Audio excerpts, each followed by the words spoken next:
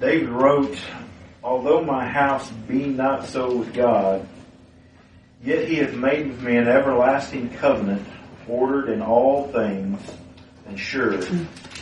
For this is all my salvation, and all my desire, although he make it not to grow." I've been thinking about that a little bit this morning. Of course, I can relate with David whenever he says, "Although my house be not so with God." I think all of us at some point or another has experienced family members and friends who have yet to believe the true gospel of Jesus Christ. We have a lot of religious family members and friends that follow a gospel of free will, a gospel of free choice, a gospel of God being at the mercy of everybody's decisions, and we have to let God do this, let God do that. That salvation hinges upon whether or not we repent and believe. That we're not justified before God unless we do this or do that. That Christ has died for everybody, and if you'll just accept His salvation or come to Him or whatever the condition might be, then He'll give it to you. He wants to give it to you. He has the power to give it to you, but He won't do it because He ain't going to override your free will, your free choice. He's not going to force Himself on you, as Adrian Rogers and Charles Stanley used to say. He's a gentleman. He won't force Himself on you. So we have friends and family that believe this false gospel, and it does break my heart. It does cause us to go before the Lord and pray that He would grant to them repentance and faith on the Lord Jesus Christ. Not this one that's made by the fashion of men, but David here says, "Although my house be not so with God, yet He hath made with me an everlasting covenant." I think about how the Bible talks about how when the Lord saves His people, He saves them not only out of every nation, tribe and language, tongue, whatever, group, but He also saves people out of their families, He saves them, and sometimes there may be some that are saved within the family and some that are not. I couldn't imagine what it would be like to be married to a woman who didn't believe God. And I couldn't imagine what it would be like to be married maybe to an atheist who just totally rejected the thought of a God whatsoever, But yet David here, he said, despite the fact that it's not so with all my family, and we definitely know that David had some problems within his family, especially his children. There was a problem among them. Yet what was it that was, to me, as we see in the last part of that verse, this is all my desire. This is, the thing that I desire more than anything. Is this salvation, is that despite our love for our family and our relationship with them and things like that, there is this deeper love, this deeper desire that we get as being the children of God. There is a bond or a union that is fuller, deeper, more important than even family. Jesus Himself even said, that I'm going to cause division among mother and daughter, father and son, brother and sister. There's going to be this division that comes whenever one becomes a disciple or a follower of Jesus Christ. And that division comes because we believe the truth. We believe the gospel. And that gospel, whenever it's narrowed down to its, to me, most simplistic discussion, it's on where does our righteousness come? Does our righteousness come from the sovereign hand of God laying that to our account apart from any condition that we do? Or does that come by us responding, coming, doing this or whatever is our righteousness truly a righteousness that came to us, irregardless of us doing anything? It came to us and was given to us and is enough. That's all we need. We don't need a righteousness of our own. We don't need to perform before God at a certain level for God to continue to keep us and to love us and to want us and to bless us. You know, that is the gospel of religion that says that we have to maintain this level of righteousness before God. David here, he says, God hath made me an everlasting covenant. Now, the first thing that kind of pops out in that is that he says, He hath made with me an everlasting covenant. Now, there's a lot of people, and I think we've talked about this before, when God makes a covenant, He doesn't make a two-way covenant with His creation. So whenever David says He has made with me an everlasting covenant, David wasn't involved in the saying, okay, well, if you do this, then I will do this. Now, I've preached that. I've taught that before, that a covenant is between God and us, and God says, I'll do this, and if you'll do this, I will give this to you. And that's kind of the mentality of most churches today, that Jesus will die for you, He will forgive you of your sins, and He will do all this if you will do this. So there's where the covenant is. It's a two-way partnership. And we know, men know that a contract or a covenant is a contract between two parties. But whenever it comes to God, it's not so. With God, a covenant is a unilateral covenant. God is saying, I will do this. Why? Well, because known unto God are all His works, the end from the beginning. He says, I will do all my pleasure. Okay? He's not going to do your pleasure. He's going to do His pleasure. If your pleasure lines up with His pleasure, what a wonderful thing that is. But whenever our pleasures, whenever our desires, whenever our thoughts are not the same as God's thoughts in what He plans to do, then there's conflict and it's on our part. But when David here says that He hath made with me an everlasting covenant, it is that he consulted with David and said, if you'll do this, I will do this. No, he told David, this is my covenant with you. So did he make the covenant with David? Yes, he made it with David, but he didn't make it on the grounds that David would perform something so that he would be able to give it to David.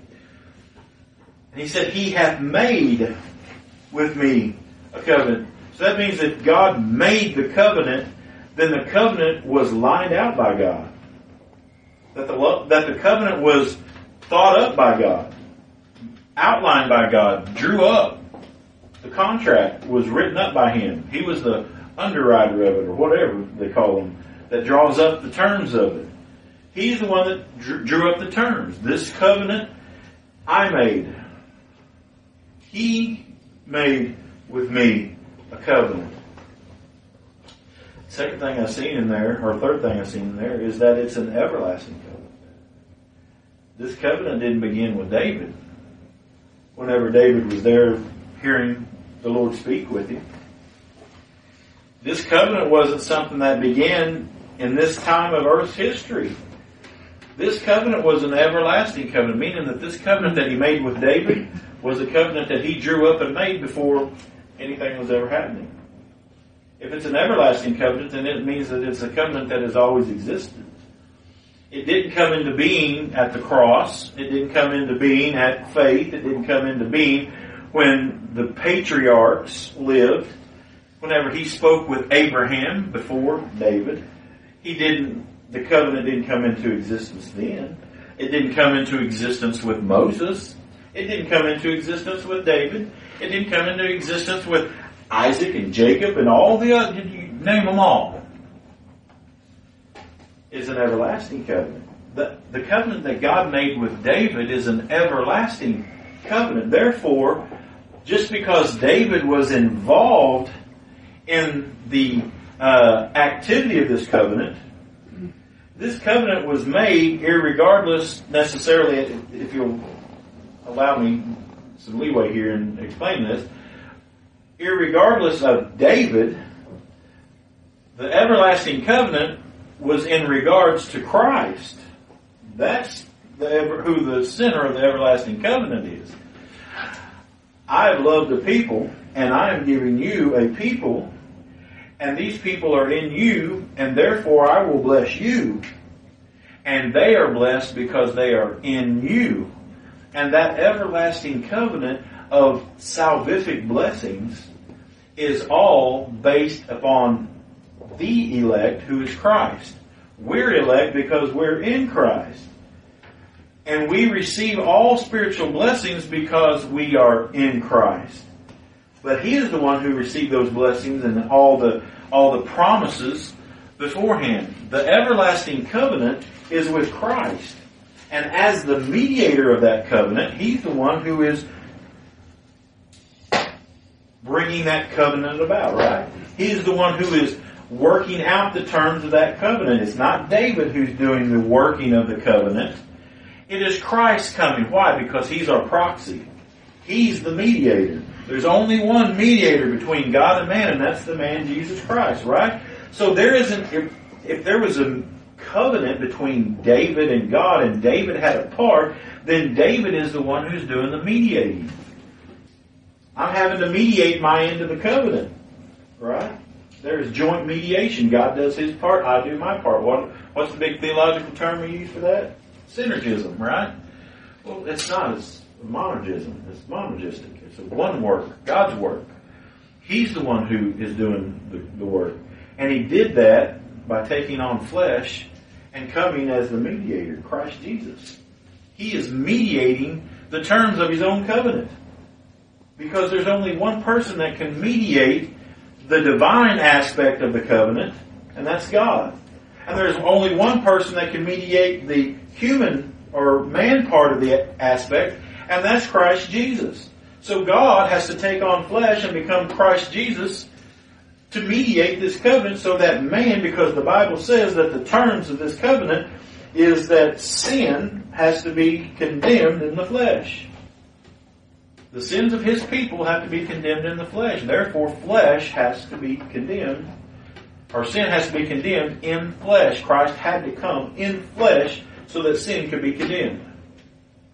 So His people, whom He predestinated to be sinners through Adam, their sin would be mediated by Christ Jesus. And that sin would not be imputed to them. Why? Because they were in Christ Jesus. He is their mediator. That's why we can't mediate the covenant. The reason we can't mediate the covenant is because the natural man can do nothing on the spiritual level. The natural man cannot keep the law of God. The natural man cannot pay for his sins, or that God's justice would be satisfied. I mean, that is exactly why, in my estimation, I can be corrected on this if it's not according to Scripture, but in my estimation, that is why there is eternal damnation, is because sinners cannot pay the full debt of the price that they owe for their sinfulness. Therefore, that punishment continues on and on and on and on.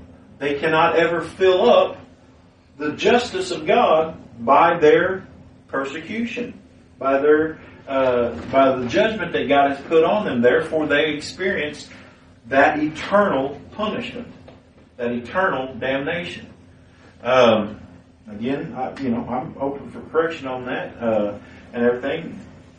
But Jesus, He was able to take on all of our sin. And it was enough. If it wasn't enough, God wouldn't have said it was enough. He would not have raised Christ from the dead. He would not have said that by His death He justified the many. We would not have been justified had not God said, my justice is satisfied in His sacrifice. So therefore, the everlasting covenant was mediated not by God and David, but by God and Christ, who David was a picture of. Oh, surely. The covenant is an everlasting covenant with the Lord Jesus Christ. Therefore, all the terms of the covenant has to be carried out and fulfilled by the Lord Jesus Christ. And He did that. He did every bit that was part of that covenant. Now, I will also say this. I don't think that covenant of the Lord was, if you'll, Jesus, go down and do this, then I will do this either. I believe it was this. This is what I will do. I will send my Son. He will be the mediator. Jesus said, I will go. Not that if you'll send me, I will do it all for you. No, He didn't. It wasn't a if so, if this, if that, or if this. No, it was, this is the purpose of God. The purpose of God was this is what I declared. This is how I'm going to perform righteousness. This is how I'm going to show righteousness. This is how I'm going to show all the attributes of who I am to my creation. Justice, righteousness, holiness, goodness, mercy, grace, all that's going to be showed on a people who doesn't deserve it, who is sinful people, but because I've given them to Christ and He is their proxy and substitute, He's going to, on their behalf, obey the law for them, on their behalf, die for their sins, and experience all the wrath of God that is due for that sin, and therefore in grace I will count it to them, even though they didn't do nothing for it and they didn't deserve it, because I did that to my Son, then they will be the recipients of it. So they see all that aspect and characteristic of God. But to this group, the vessels of wrath fitted for destruction, God says, I will not show grace, I will show hatred, I will show justice, I will show wrath, I will show, again, holiness and righteousness is shown in the destruction of the wicked. Whenever we see the wicked being judged in their sins, whenever we see the wicked being tossed into everlasting darkness and damnation, we see the justice of God, we see the holiness of God. God is not going to accept any sin. He's not going to accept any man's attempt at righteousness. And therefore His justice is fully seen. God would not be a just God if He winked at it, if He let it go, if He lessened the amount of judgment or wrath upon it. He would not be a just God. And so when we look at this, we see that when David seen or become aware of this everlasting covenant, what did it do? He said, this is all my salvation and all my desire. This is all I desire to know. This is all my salvation. Now, with that being said, David understood this everlasting covenant and everything that's entailed in this man who's going to come from my loins, so to speak, this man who is going to come as a root of Jesse, or out of root of David, this man that's going to be brought forth, this man is all my salvation. It's all in Him. David understood that all of his righteousness was in this man, not anybody else. That this man, the covenant man, Jesus Christ, was his salvation. And that was all he desired to know. He didn't desire to know any other kind of salvation but that kind, because it's an everlasting salvation. It's a perfect salvation. But look what it says there. An everlasting everlasting covenant ordered in all things. Now, brethren, I don't know how else to take this, but meaning that everything that had to do with the covenant, God ordered it, predestinated it. So that means whether it's election, me being chosen to salvation, whether it's sin coming into the world and the need for salvation, whether it's Christ being born and coming into this world, whether it's wicked men taking the hands and crucifying Jesus Christ, whether it's God forsaking His Son and pouring out wrath upon Him, whatever that is that's part of this salvation, the end time causing us to repent and believe, giving us a hope, all these things was ordered by God. Everything from the first to the last, the end from the beginning, all of these things, God has ordered it. And if God has ordered it, there is no way that it's going to veer away from it. David was sure here that this everlasting covenant has been ordered by God. And it's, what did he say? It is ordered in all things and sure. That word sure means that there's no deviation, that it's a promise that you can keep or that you can bank on, because God does not lie. He's promised it. And it's sure because, again, He's the one who is carrying out the terms of the covenant. He's the one who is fulfilling the mediatorial role. He's the one that's doing all the work, and not us. See, the terms of the covenant, the fulfillment of the covenant, all lies within the hands of God and His faithfulness. See, our salvation is only as sketchy as God is sketchy. Right? It all comes down to whether Christ is faithful or not. Not whether or not you're faithful. All of us are not faithful, brethren. We might be given by God a grace to be faithful in this or that, here and there, once in a while. But we are not faithful. We are faithless.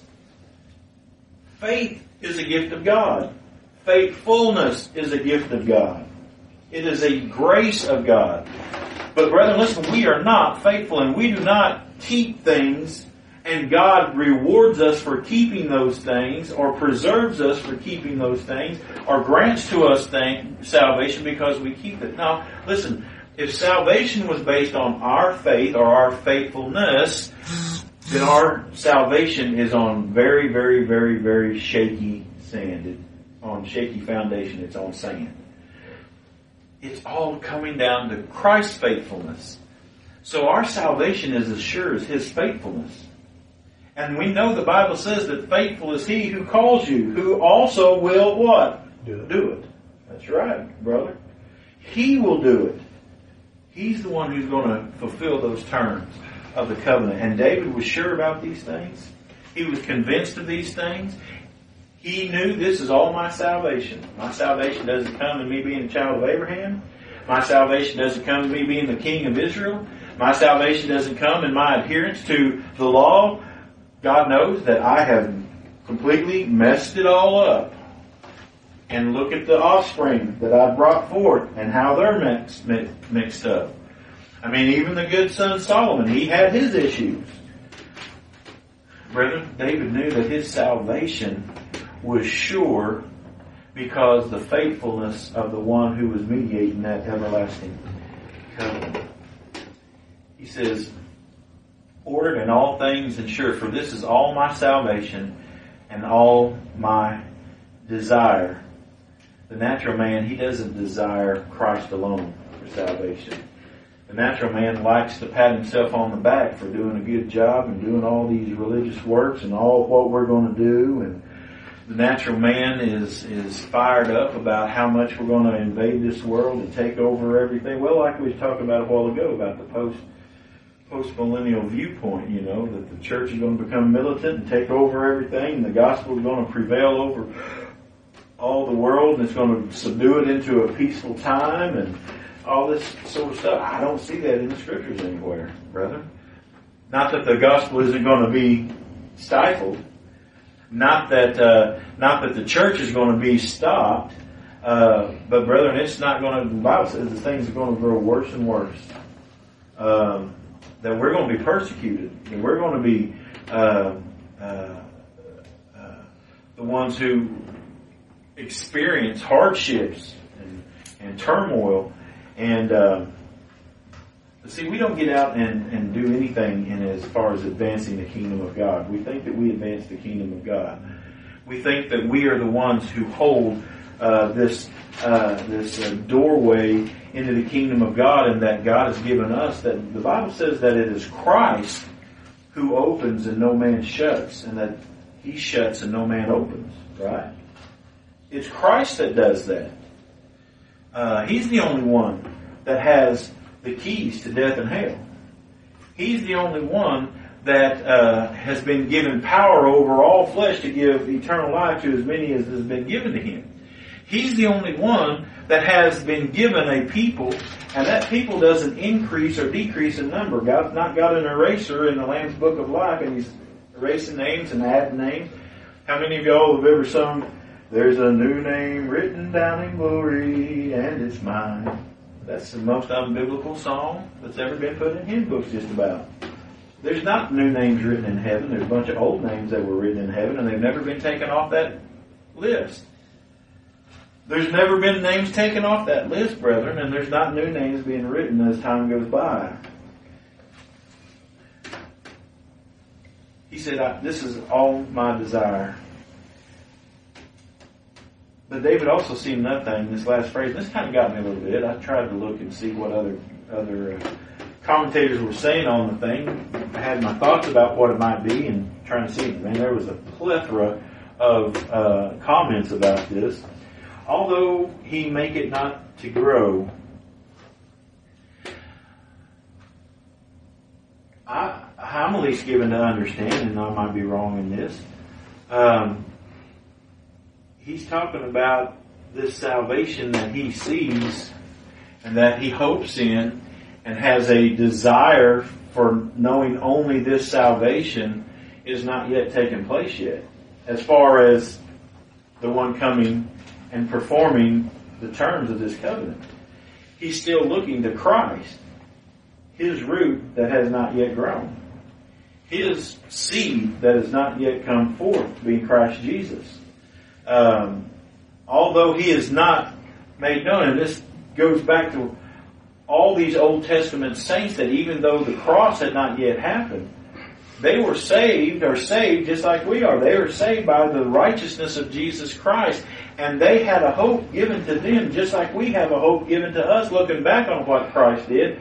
They had a hope given to them that there would be one who would come in their stead. That one would come and give them a righteousness that they could not ever keep of their own. All these Old Testament believers, all these Old Testament saints, they looked to Jesus Christ as their hope and their salvation. Now, they didn't know all the things fully as we know it now, but they surely knew this thing. And David had this hope of this man that would be to come from his loins. This man that would come that would sit upon his throne. This man who would come and be the true king of the true Israel. And David looked at that and he said, even though he hasn't yet made it to grow, he hasn't sprung this root or this branch yet, this is still my salvation. This is my hope. This is my desire. The everlasting covenant falls upon his faithfulness. And what a joy it brought to David to know that. What a joy and a comfort that brings to all of us children of God, right? It's our comfort.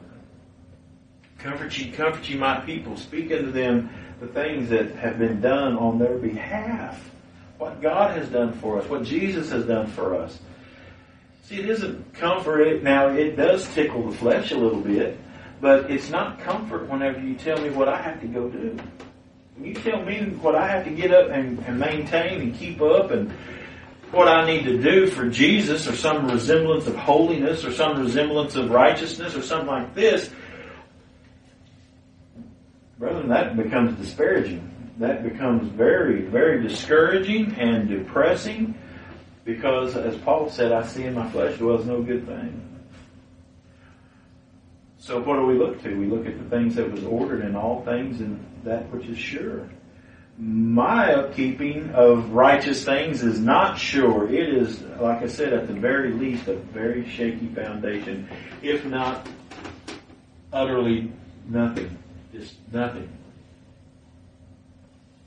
So, brethren, I pray that we, like David, look to those things that were ordered in all things and sure.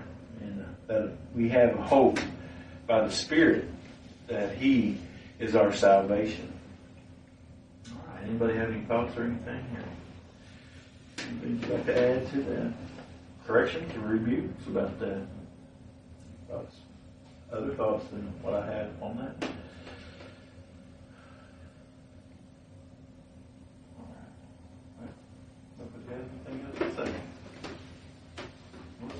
God will have a word of prayer. Father, we again thank you so much for all that you are in Christ Jesus, and we thank you for the salvation that we have in Him. Thank you for the everlasting covenant and the mediator of it. We thank you for the faithfulness of Jesus Christ as our proxy, as our substitute, as our representative, Lord, who has gone before us and fulfilled all the righteousness that you required, but has also went to the grave and has come back, Lord, and we now have life because of Him. We now have hope because of Him. We now have righteousness because of Him. We have forgiveness, reconciliation. And Father, Lord, one of these days we will have true personal fellowship face to face with our Lord and Savior, Jesus Christ. What a blessed hope that is. A hope not built on anything that we do or accomplish, but a hope built on the work of Christ alone. And may we, like David, may this be all of our desire. May all that we look to and hope for is that which Christ has performed for us. And Lord, we just pray that you would keep us in the gospel, that you would keep us, Father, in the faith, that you would protect us from straying from your doctrine and your ordinances. Lord, we know that we are feeble people, that we are fallible people, that we, in our nature, can be tossed to and fro, back and forth by the thinking of carnal mind and by the wisdom of men. But Father, we pray that you keep our minds set upon Christ Jesus, and that the Spirit of God would teach us and to convict us and to draw us more and more into the grace and the knowledge of the Lord Jesus Christ, and Him being our only hope and our only foundation. Father, we again thank you for all these brethren that you've gathered here today. We pray that you'd be with them as they leave this place and as they go home this week. Lord, that you would minister not only to them, but Lord, that they might also be a witness of Christ Jesus in all that they do. And they say, Lord, that the gospel of Jesus Christ will be shared with those that they come in contact with. Father, we know that you are the shepherd of the sheep, and that you bring in all those that you have, and that you build your church as you see fit and everything. And so, Lord, we just pray that you might continue to bring those that you have to your fold, whether it be here or whether it be anywhere else, Lord, that the people of God are gathered. Lord, we just pray that you be with them, that you would have your presence among them as you promised. And Lord, that you would just strengthen them, especially in these evil days. We know that this doesn't surprise you, Lord. You're in control of all things. But Lord, we see the world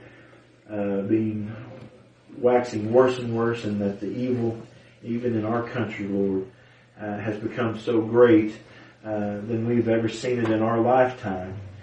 And Lord, we know that you have a purpose in that. We know that Satan and all of his devils and demons, Lord, we know that they are not over your control.